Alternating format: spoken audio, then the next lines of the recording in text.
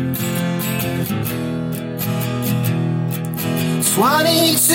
times I've been round the sun,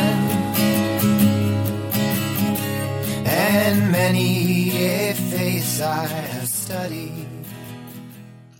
Well, welcome to the Stop and Think podcast. I'm your host, Will Dole. Thank you for listening. If you're enjoying, you can rate and review on Apple Podcasts or wherever you listen. Today, my guest is Derek Plegge. Derek is a husband. He's a father, host of his own podcast, the Plegge's Pages podcast, which talks about books and reading. And to the point of our interview today, he's also the youth pastor at Lamar's Bible Church. So, Derek, thank you for joining us on the Stop and Think podcast. Yeah, thanks for having me, Will. Definitely excited to be on and enjoy the podcast overall. So, first question, Derek, and I didn't prep you for this one at all. Why are you a Huskers fan? Oh, wow. Yeah, you didn't prep me at all for this. I'm a Huskers fan because I'm from Nebraska, and growing up, we just loved watching Nebraska football together with the guys. And that's when they had Ndamukong Suh and players like that. And it was so fun and exciting because we were in the big games, and we should have beat Texas in the Big 12 championship, but we lost it controversially. So there was a lot of pride with that and just a lot of fun. But then I will say my love for the Huskers has gone down. I'm still a fan. There's cautious optimism for the season, but I think it's just one of those things where I'm just going to ride with them, and we'll see how it goes. So my enjoyment for Husker football has definitely gone down since then. Well, that's because back then they were good, Derek. You're correct in that. I will be honest. Nebraska has not been good, and hopefully they'll get better. But if we lose this weekend in Northwestern, then yeah, it's not going to be a fun year. So we'll see what happens. Mighty journalism school, Northwestern. See how Nebraska does against them in football. Hey, they're sneaky good. They went to the Big Ten championship game a couple years ago, so this is not going to be an easy game by any means, but we'll see. Yeah. Well, tying into that, actually, your Nebraska roots, how'd you come to know the Lord? Yeah, that's a good segue question to this. Yeah, I came to faith in Christ when I was younger. I grew up in a Christian home, and we were going to church. And so I understood the gospel at a young age. I remember having a conversation with my sister, and she just asked, "Hey, Derek, where are you going to go when you die? Do you really know the gospel?" And so on and so forth. And that was just a really pivotal conversation, just seeing my sister take interest in my spiritual well-being. And my sisters are 4 years older and 8 years older than me. So I just really respected that a lot and appreciated that. And that was really a time I felt like that was the time where I prayed for Christ to save me and forgive me of my sins. As time progressed, I was not very obedient to the Lord, and senior year was a pivotal moment for me when I was dating a girl in high school that was an unbeliever, and it really caused me to think, okay, how should I think about this situation? And one of my friends asked me, "Hey, Derek, if you say you follow Christ, but you're not going to obey him in this area of your life, then it seems like it's a contradiction." And it really struck me. It was really convicting. It's good to have those friends who are willing to tell you the things that you're doing is wrong and you need to get better in it or fix this or think about it. And that was a big moment for me. And so I decided to say, okay, you know what? I'm going to try to be obedient to the Lord. And I ended that relationship. And then right around that time, I finally was paying attention to a Sunday sermon in which it was 1 John chapter 2, 15 through 17, talking about you can't love the world and love the Father. If you love the world, then you can't declare that you love God. And I feel like I was loving the world and God, which obviously you can't. And so that was a really pivotal message as well in my life, where I really said, okay, I want to be obedient to Christ. Like, I really believe that I'm saved, I know the gospel, and I've repented, but it's so much more of continuing to be obedient, not for my salvation, but the fruit of my salvation in Christ. So yeah, that's a little snapshot of how I came to faith in Christ. And so from that point in time, like, did you just instantly know, okay, wow, God got a hold of my life here in high school, so I'm probably going to want to be a youth pastor? Was there some kind of a journey that led you into that calling? Absolutely. There was a big journey. I went to college at Liberty University. It is a large Christian university, and I didn't know what major I wanted to go into, but I decided for some reason, I don't know why, to go into worship and music ministry. The reason why I did that is because I liked playing on the worship band. I played drums for 5-6 years on the worship band back home at church. And I thought, you know what, maybe this would be fun. Let's just check it out and let's see what happens. And so I enjoyed that. I only did it for 2 years, and then I switched my major to youth ministry. But before that, what really drew me to youth ministry was working at a camp in Western Nebraska called Camp Rock. Now, don't get confused with Camp Rock and Disney. I know they have their own thing there. It's different. But I was able to speak out there for a summer, and then I went and worked as a counselor there for 2 years. And I really felt like that was the time where the Lord really led me to say, hey, you know what? I want you to be a part of youth ministry. I fell in love with being with students 24/7 at camp. Well, not 24/7, I guess, for 5 days, 24 hours for those 5 days. And just being able to articulate biblical truths. And I made it a goal to talk to each student I had about the gospel and really see where they were at. And I feel like that passion just started to continue to grow. And so going into my junior year of college, I decided to say, okay, I'm going to switch majors to church ministries, youth ministry, and see where that goes. And in the beginning, I was thinking to myself, is this really for me? I don't know. But then I felt more confident in it. I had more opportunities. The professors really started to see that, yeah, Derek, you could really do this. And that just helped fuel the fire for youth ministry. So looking back in my life, I never would have thought I would have been a youth pastor by any means, but it's cool to see how the Lord changes the trajectory of our lives, and being able to serve in youth ministry has been such a joy and a blessing. What was something from your education there at Liberty that's been particularly useful to you as you've been serving as a youth pastor? I would say at Liberty University, within that ministry degree, they really got to the philosophical perspective of ministry. So how do you do events? How do you strategically plan your teaching series? How do you think about mission trips, and so on and so forth? And so I feel like I was just able to be bombarded with all these ideas that helped me to implement some of those going forth. Now, what I missed out a little bit, and this wasn't Liberty's fault, it was I started a little bit later, so I didn't get the extra elective Bible classes, that I didn't get as much theological training as I would have liked. But Liberty University, with that degree, really helped prepare me for all these different ideas that I could have and try to implement them. And I think they did a good job as well, just being real that youth ministry is not just fun and games. It's going to be hard. It's going to be difficult. But I was really appreciative to hear various youth pastors come in and just talk about the struggles. And so it kind of helped us not to leave the university thinking, oh yeah, this is going to be super easy. It helped us to know, hey, there's going to be challenges. There's going to be difficulties. You're going to deal with these situations. And nonetheless, you need to be able to understand and learn how to be able to handle them in a biblical way. Right. So like kind of a lot of the nuts and bolts stuff is what you're saying it's helpful. Correct. Yes. Yeah. So to kind of pivot a little bit here in the conversation, what is your primary goal as a youth pastor? Yeah. As a youth pastor, to boil it down very simply, my goal is for 1, students to come to faith in Jesus Christ, and 2, for those who are believers to grow in their relationship with Christ. I think about Colossians chapter 1, verse 10, I believe. It talks about walking walking in a manner worthy of the Lord, and specifically growing in the knowledge and also bearing much fruit.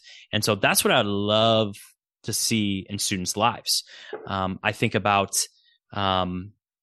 just youth ministry success today is seen, and just church ministry success, I guess, is seen as, how many students do you have coming to your ministry, and what big, huge events are you doing and drawing people in, and so on and so forth. And some of those things are really good. Like I must say, like when I go to a youth conference, the first thing that I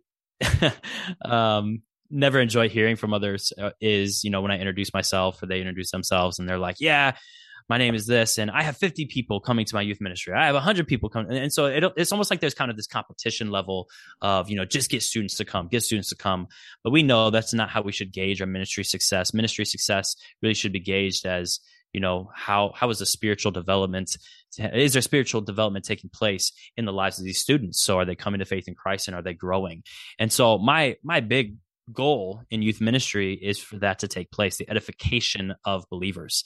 Now, on top of that, it can go, it can be broader in the sense of, I'd love to see us as a youth ministry train up pastors, elders, deacons, missionaries.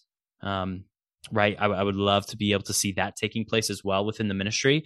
But I also want students to understand that no matter what profession you go in, right, you should seek to honor and please the Lord. And so we really want to try to make that connection of faith isn't something separate compared to your life. Your faith should cultivate everything that you do, and really determine the things that you do and the way that you live, and so on and so forth. So we really want students to be able to connect well with that. So I know that's maybe a longer answer with that, but in essence, we really want to see students come to faith and grow in their faith. Yeah. No, that's great. I was thinking about, as you're talking there, I just read a quote from Dallas Willard, the late philosopher. I think he was at USC, and he said, we shouldn't count Christian disciples, we should weigh them. And you're quoting there Colossians 1, and I pulled up Colossians 1:28, the end of that chapter. We proclaim him, warning and teaching everyone with all wisdom, so that we may present everyone mature in Christ. For I labor for this, striving with his strength that works powerfully in me. So yeah, that's fantastic. I love your heart for seeing kids get matured in Christ, Derek. That's one of the things I most appreciate about you. Yeah. One of the things tying into that, as you talked about your education, you wished you'd had a little bit more theological education as part of that, and you're pursuing a master's now, which doesn't seem very in keeping with the bouncy youth pastor, we're all fun and games stereotype. So how is the knowledge of scripture, theology, church history, whatever that you're getting with a master's degree, how is that helping equip you for ministering to young people? Yeah, I love that question. It definitely is not in line with the stereotypical youth pastor.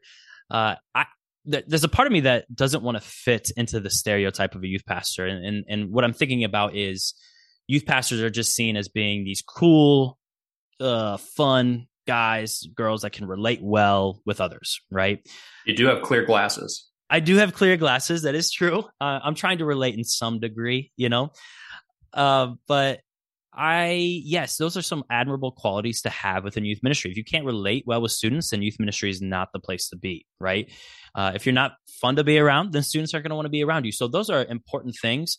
But I also just see it usually kind of just, the stereotype is, it usually just stops there, right? The youth pastors are cool, fun, and they know a little bit about the Bible, and they'll be able to teach a little bit about it.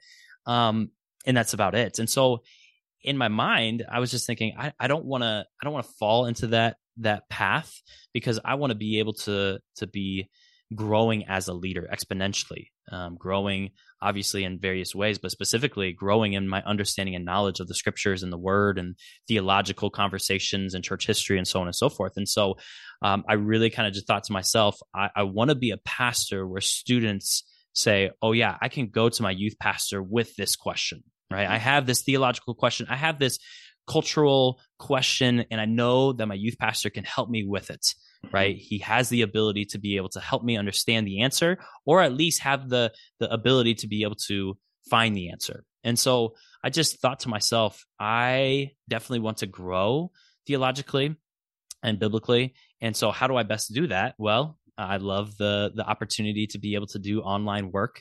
I've loved being able to be a part of Midwestern Baptist Theological Seminary in Kansas City. It's been great. If somebody's looking into finding a degree, online degree, I would definitely recommend that they check it out. But it's helped me become, obviously learning more in theology and so on and so forth, but it's helped me as well to become a better writer, a better reader, a better communicator. And I know that once this degree is done, it's not like, okay, you just arrived. It's, hey, let's continue to increase in our knowledge and wisdom and understanding.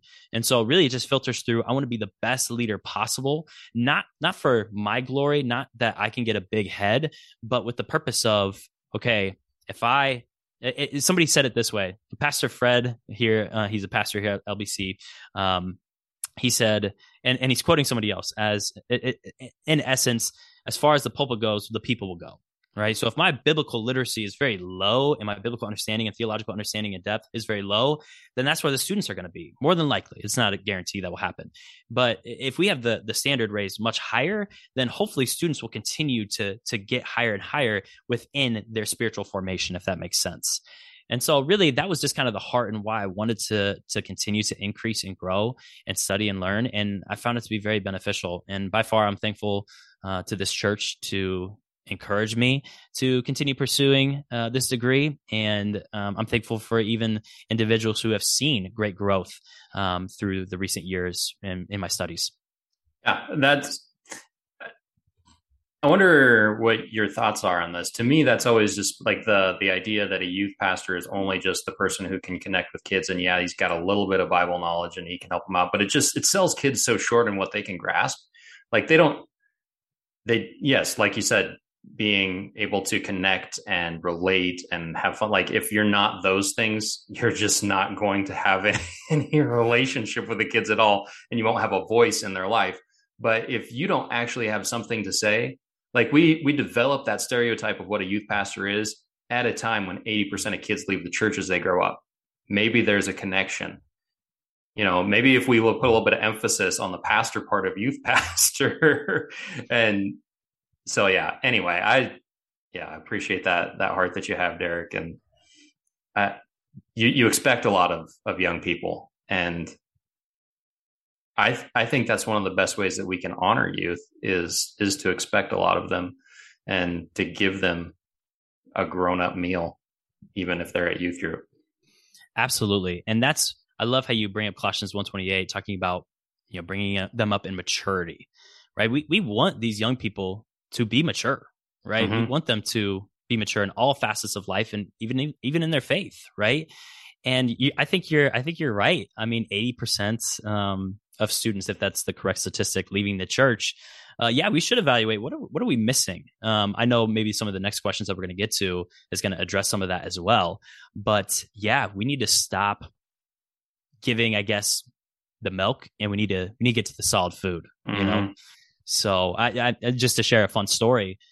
We had this summer, I got 4 guys together and we picked up Wayne Grudem's Systematic Theology and we're just diving into it, and there's a lot of terms that are hard for them to pronounce. They do a great job with it, but it's just so exciting to see, wow, they're 4 freshman guys, going to be sophomores, who are understanding these theological concepts. And it just makes me excited because I see that maturity continuing to take place. And obviously, I mean, looking at 1 Corinthians chapter 3, it's the Lord who brings forth the growth, but it's just fun to be able to be a part of that. Yeah, absolutely. How would you speak to, what's the role of the family in discipleship? I mean, you talked even in your own story, like your sister was influential in you coming to Christ. So what's the role of the family in kids growing up walking with the Lord? Yeah, I would say the role of family in discipleship is so pivotal. I think this is something that youth ministry maybe has gotten wrong for a generation. And let me explain that. I think a lot of parents thought, okay, the church is supposed to take care of the spiritual formation of my children, right? So if they're going to youth group, that's where they're supposed to get their spiritual formation from, right? That's on them. I'm kind of hands off, right? And maybe they're like, I don't really, I'm not growing myself, so it's hard to be able to teach my son or daughter the faith and so on and so forth. So it's on the youth pastor's job. And so maybe youth ministers, not all youth pastors did this, for a generation or so, but I wonder if youth pastors thought, okay, like I'm the primary disciple maker in these kids' lives. Like it's on me, it's on the church to do that. And I just don't think biblically that's what we're called to do. I think biblically speaking, fathers and mothers are supposed to see themselves as the primary disciple maker in the house, in the home. Now, what role does a youth pastor play? Well, the church gets to play a part and come alongside the parents and work collectively together to bring forth spiritual formation in the kids' lives. So if you just have family discipleship, that's great. If you just have church discipleship, well, that's great, but you're missing a key component. But when they both work together, great things, I believe, happen. So unfortunately, I think a lot of fathers and mothers today within churches, if you told them, hey, you're the primary disciple maker in your kid's life, I think they're going to be shocked and be like, whoa, like what? Like this is a new revelation to me. What does that mean? Right. I thought this was supposed to be the church's role. But in fact, no, we see that fathers and mothers are supposed to be instructing their children in the Lord. Fathers and mothers have more influence in their kids' lives than I do, right? I get to spend time with students, 1 to 2 hours a week, right? Parents are with their kids all the time, every single week, and they're seeing exactly what their parents say, do, and act. And it's just so pivotal for parents to be seeing, okay, I'm supposed to be teaching my kids, my son, my daughter about the faith. Right. And so that's why I believe family devotions are important. That's why I believe, okay, we're going to worship together as a family at church. That's where I see there's great things that can happen when you say, hey, I'm going to take my son out for a little, father son date, and we're going to talk about things of the Lord. Right. Unfortunately, it maybe would seem that conversations, spiritual conversations within the home are just awkward and weird. And so we just don't touch them. And so now you have a generation that didn't have maybe that family discipleship. And I think maybe we are unfortunately reaping the consequences of that.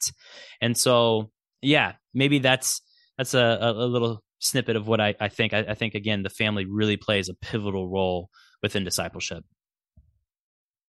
Yeah, there's no question. Like, my mom and dad are the primary influences. So I grew up with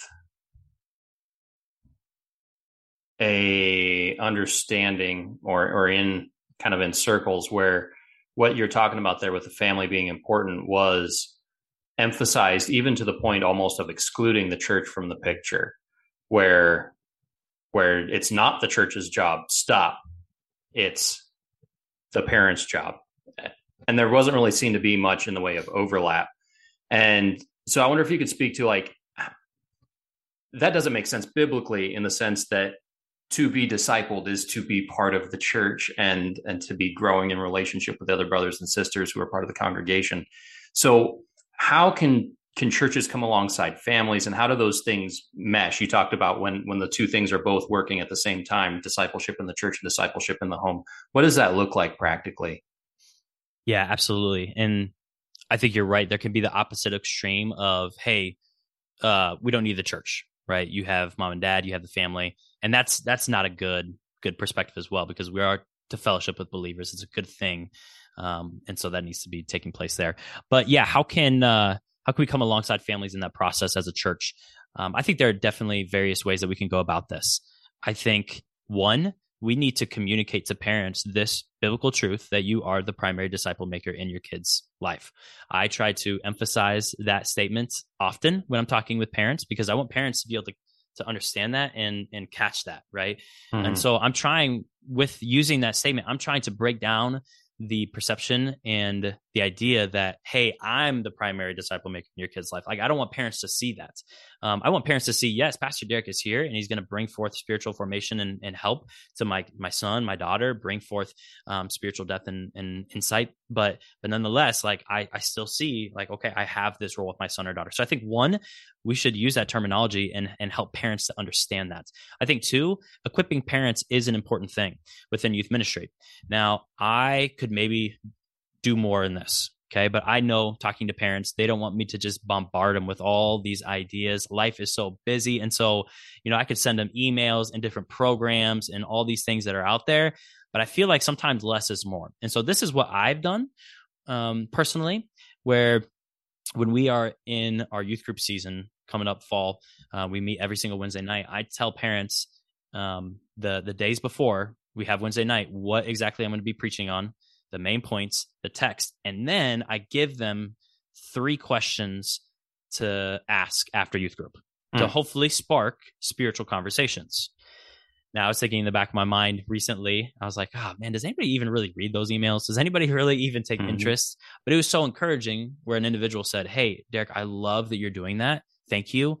And we have great converstions after youth group. And that just really encouraged me to say, yes, somebody is reading the email and somebody is taking to heart, that resource right there. Right. And so I think being able to provide parents a resource to some manner and degree is going to be helpful. And so hopefully, even from just talking about the lesson Wednesday night, can then hopefully cultivate even greater conversations to be had elsewhere. Right. Mm-hmm. You're just allowing the door to be open a little bit for spiritual conversations. Hopefully that door will continue to be open even more. I think another resource that can be super helpful for parents is books, podcasts. I think that's important as well. But even just thinking specifically, I love recommending books to parents. One book that I would highly recommend, and even for those listening, if they're wanting to get better at discipling their family, they should check out Family Discipleship by, I don't remember his first name, Griffin and Matt Chandler. Is it Adam Griffin? I think it's Adam Griffin. I think you're right. And they just give a great basis for family discipleship and just so many different ideas. And I think that book could be super pivotal. I think another book for parents to check out and just listeners to check out is Intentional Father. I don't remember who the author is. I loved a lot of what he said. I will say I disliked his quotations. Okay, the quotes were fine, but the source I didn't like of Richard Rohr, definitely false teacher. Like once he started quoting from him, I'm like, what are you doing? But like what he was saying was fine. Sorry, I'm just going off on a tangent on that book, but Intentional Father though was a great book to be able to. John Tyson? Yes, John Tyson. Have you read that one? No. Okay. I'm glad you know these authors rather than just myself. But yes, he wrote that book and he gives great ideas for, okay, how can dads effectively disciple their kids? And he just kind of gives his experience of that. And I think resources like that can really help equip parents as well. I know not all parents are readers though. And so I think finding podcasts and sending it to parents can also be beneficial, blog articles. But yes, I want to equip them as much as possible, but I don't want to overwhelm them, So I think trying to strike a balance of what is going to be most helpful to parents is very key. So those are a couple of things that I would try to implement and have implemented when it comes to the church coming alongside the family. And as well, I will say this, I think as well, affirming to parents that, hey, I'm on your team and I'm going to affirm, what you say and what you're trying to implement within the home is also a key thing. So I don't want parents to think, oh, well, Pastor Derek's just going to tell them the opposite of what I'm trying to convey to them. Like I want to affirm to students, hey, honor your father and mother, obey your parents, and so on and so forth. Yeah. I remember when I was in high school, one of the most impactful conversations I had was with my youth pastor, and I had attended youth group. I wasn't allowed to by my parents, but I was house sitting for my grandparents, so I could pretty much do whatever I wanted. And I showed up at youth group, and he pulled me aside afterwards. He's like, "Hey, well, I'm glad you're here. Your folks know you're here." No, don't come back until they are okay with it. And he was totally supportive of them being the parent and honoring father and mother. And yeah, that's a conversation that stuck with me. One other thing, and maybe I get you to talk about this a little bit. We don't have a ton of time left, but I remember when we were over there, you kind of had a little bit of a program going to connect kids if they were interested with relationships with older folks in the church. So maybe you could talk about that a little bit. Yeah, absolutely. Statistics would show from different resources that if kids are connected with 5 people within the church, that is going to be monumental for them as they go off to college and so on and so forth. And so obviously, you have parents, youth pastor, life group leaders within youth ministry, but we wanted to give another opportunity for students to be personally discipled by somebody they looked up to within the church.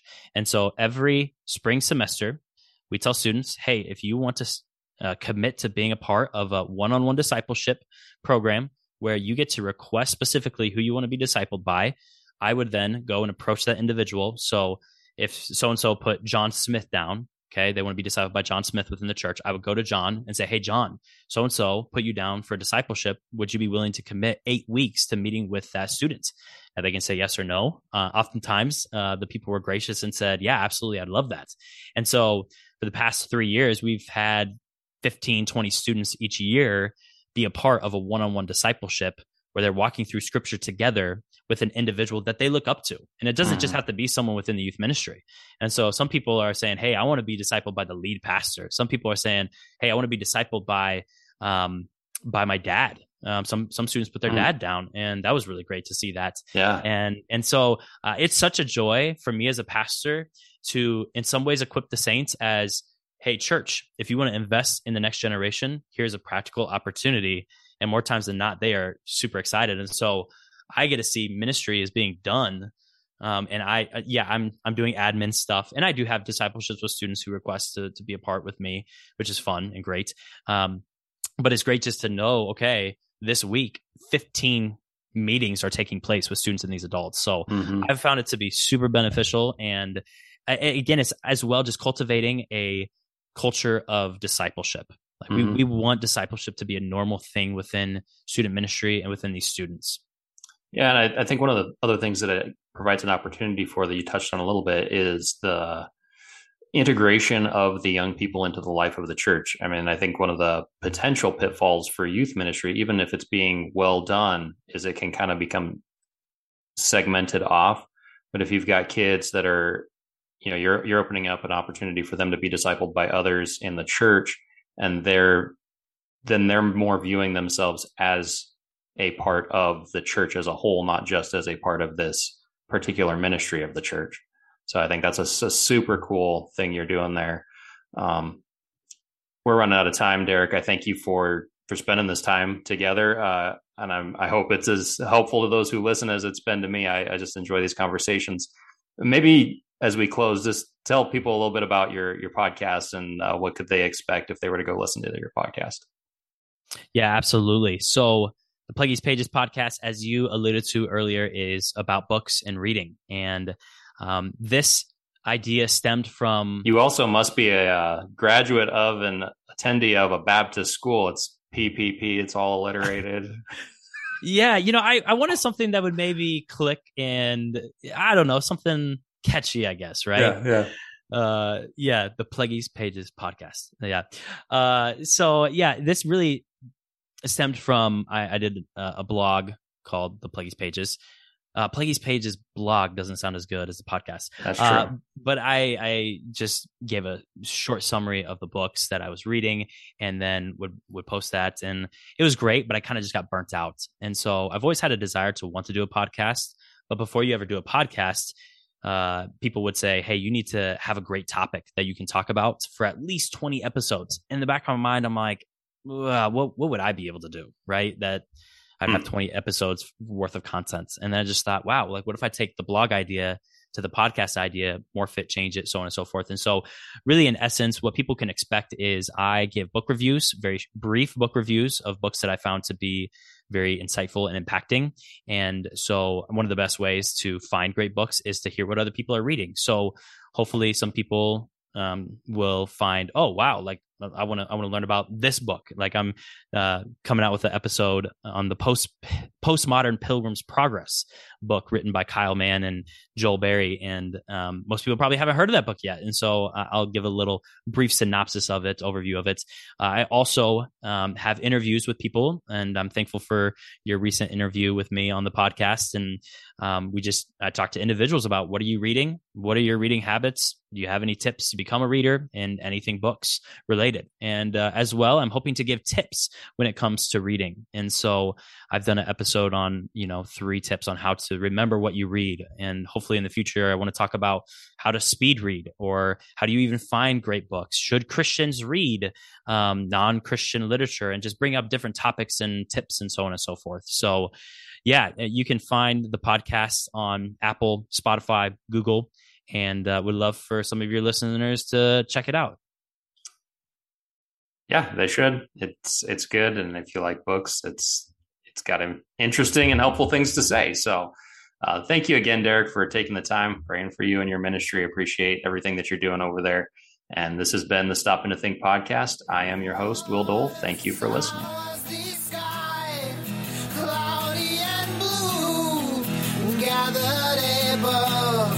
A world full of truth, where folks gather around pictures that move, their thoughts dance in place to the bohemian groove.